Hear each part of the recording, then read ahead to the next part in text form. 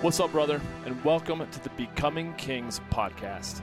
I'm Johnny King, and I'm a life enthusiast, growth mentor, and men's lifestyle fulfillment coach. I've dedicated my life to helping men who feel like they're just not living up to their full potential to level up and become the king of their kingdoms. So, whether you've been feeling stuck, or numb, or extremely angry with not living up to your greatest potential in any area of your life, then I'll be in your ears every week, dropping some truly transformative episodes to help you become a man that you're proud to be. I'm glad you're here. Let's get to it.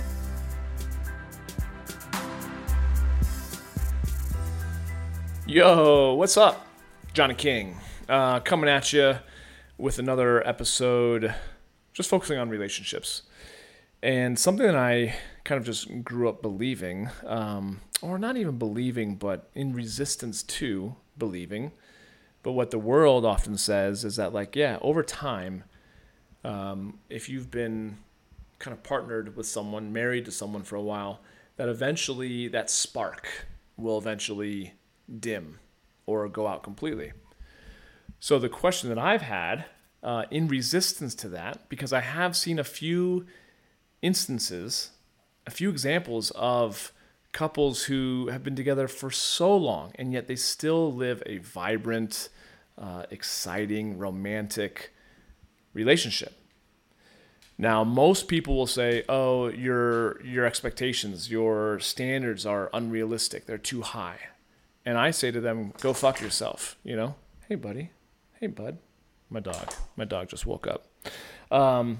And so what I've noticed in the different retreats and seminars and coaching and relationship programs and podcasts and books that I've read, the different online programs that I've bought and worked into to see what really does distinguish and differentiate, or I should say makes the difference between a mediocre relationship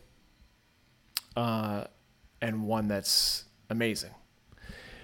There's many things, but one of them is the need for you to continuously flirt. And when I say flirt, I mean and I guess sometimes it becomes challenging to think how do you, we flirt with someone, right? When we first get to know them, we kind of play that cat and mouse game, or that there's that kind of sexual or romantic tension, right?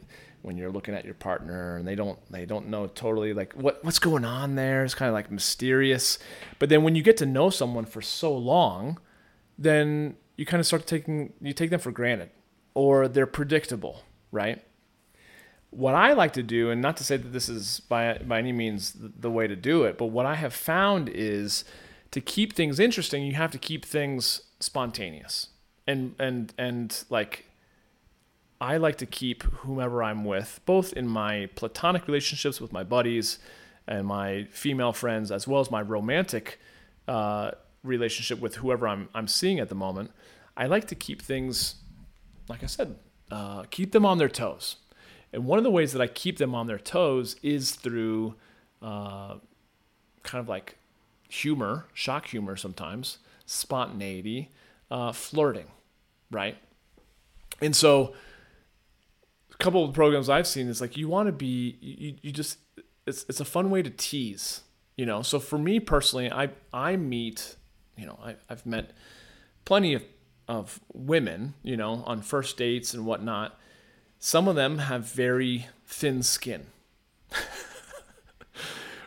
Emotionally is what I'm saying.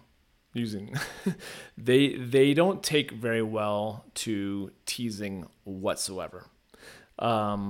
I thought that I was in a long-term relationship only a couple of months in with someone that I thought was going to be, like I said, had potential for long-term. And it became increasingly clear to me that she could not take any of my teasing, even as bluntly obvious that I could make it, that I was being sarcastic or teasing. She would take offense to everything I was saying. So lo and behold, of course, when we kind of started getting into it, that stuff came a lot from her childhood, and she was kind of abnormally sensitive, as she told me. So needless to say, that didn't work out. But with women that I do tend to get along with really well, they have an ability to tease, to pitch and catch with that, right? And that's one way that I have found, even with women that I've been dating for months or years, that keeps things interesting because they like the teasing, because the teasing is a kind of a way of flirtation, right? It's a way of kind of expressing endearment, and you kind of know their quirks and you kind of call them out, kind of funny, and they do the same thing to you, and you're like, oh shit, oh yeah, is that right? And then there's kind of back and forth, like witty banter, right? And that stuff doesn't need to end, even though you may have known someone for so long. And so you need to, and this goes all out to my single friends as well as my married or coupled friends. Like, if you cultivate this kind of like culture within the relationship of like teasingness, kind of like, cat and mouse, kind of like the flirtatious attitude, I think it can go a long way, dude, towards like mixing things up, right? I think it plays into the hands of like polarity, like masculine and feminine energies, and how we can tease back and forth, and she can use her superpowers and unique feminine qualities to tease you as a guy, and vice versa, right? And again, this is masculine and feminine tendencies. It doesn't have to be in a hetero relationship. It can be in very much of a same-sex relationship, right? So it goes without saying. But what I have found with certain types of humor, let's say even sarcasm. Sarcasm you have to be really careful with, because sarcasm can be funny, can be done really well if it's used sparingly, but if you overuse it, it can become cutting, right? Like, it can start to really dig. It can start to border along the lines of passive-aggressive behavior, right? And so when it comes to being goofy, when it comes to being funny all the time, or like if you're funny all the time, then people start to think that there's no depth to you. They can't take you seriously ever, right? And I've noticed over the years, and I've actually kind of learned to balance these things better and better, I think, as I've gotten older and more mature. I would be with certain people and they'd be like, I don't know if you're kidding or you're not, right? Because I would also use a lot of dry humor. And so I believe when it comes to sarcasm, dry humor, teasing, like, to me, I use it as a spice, right? Let's just say oregano, right? In an amazing spaghetti sauce recipe, oregano can set it apart from all other just like off the shelf spaghetti sauces, right? If you overdo the oregano, I don't care how great the sauce originally was, you can ruin the entire thing. Okay? So the same thing is true for that type of teasing or witty banter or sarcasm or dry humor, any type of that, where if it's overdone in a relationship, whether you're just meeting someone or you've been married to them for 25, 50 years, if you overdo it, then it can cause resistance or resentment in the other person. Where like, God, I just want to connect with you like a normal human being for once. Can you at least be serious? Can you take me serious for a second? Do you always have to be joking? Do you always have to be, slapstick or, silly? Can you just be serious? So I've experienced that a lot, with people giving me feedback, and I'm like, okay, duly noted, right? Sometimes I have, certainly me, of all people, can overdo the humor at times, and sometimes it works in my favor, other times it doesn't, right? But if you avoid humor altogether, if you avoid spice altogether, then you're going to have a very bland recipe. Does that make sense, right?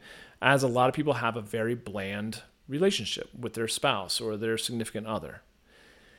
So to interject and to really focus on being flirtatious, right? Or kind of teasing, not in a cutting way, not in like a personal way, but little things, finding little ways to like tease them about things, I think can actually do a lot for keeping a relationship, again, like exciting and mysterious and, intriguing, right? Even with someone who you've been seeing a really long time, right? So that's my challenge to you. A super simple, quick podcast, but very relevant and very pertinent. If you use this and learn to use this effectively, it can change all relationships, whether they are romantic or platonic. Like you can people can find this very endearing if you do it well, like with coworkers or whatever, right? Always, you have to keep things appropriate, right? You have to know your audience. But I think it can go a long way towards keeping things interesting as you start to sprinkle this in, but don't overdo it. If you overdo it, you're going to lose your audience. You're going to lose that connection. And next thing you know, they're going to be like choosing out of your life, right? So that's my challenge. My challenge for you is to start finding little areas, maybe just once in the next couple of days, once in the next 24 hours. If you are seeing someone or you're married to someone, interject some of that humor, interject some of that teasing into the relationship. Maybe that hasn't been there or isn't something that you normally do. I imagine if it's something that you normally do, then this is kind of a podcast that you're shaking your head, nodding in agreement, like, yep, that is something that keeps things interesting in my relationship. But like I said, even if you're single and you're not partnered with anyone or you're not seeing anyone, you can easily do it with the person who's checking you out at the grocery store, right? Or the person who's checking you out at the gas station, or you get a cup of coffee and you can tease someone about something, maybe not even about them, but something about their store or something like that. Like look for little areas to be maybe a light of humor and lightness in their lives. I think you'll be surprised at how well you're received if you do it well. If you don't get good, if it's not well received, then you get an opportunity to reflect back on what you said and maybe curtail it a little bit. So anyways, I hope you enjoy. I hope you do that. I hope you tell me how it goes. And I'm looking forward to catching up with you on the next episode of the Becoming Kings podcast, because on Monday, I've got a phenomenal interview coming up that you will not want to miss. Until then, have an amazing rest of your day, and we'll catch up with you soon. Take care. That's it for this one, and I want to thank you for listening. Hey, if you got some good ideas from this episode and you want more, please feel free to subscribe to the podcast. And if you think others may benefit from it also, share it on social media and tag me in your posts so I can say hey. It would also mean a lot to me if you felt inclined to write a review of the show on Apple Podcasts, since I read every single one of them. And if you've got any questions or topics that you'd like to recommend, or really just anything that you think I could improve upon, man, I thrive on constructive feedback. So hit me up with an email at podcast@johnnyking.com. Oh, and feel free to also subscribe to my YouTube channel, connect with me on LinkedIn, and follow me on Instagram at Johnny King and on Facebook at facebook.com/Johnny King Men's Coach. Thanks again for joining me. I'll catch you next time.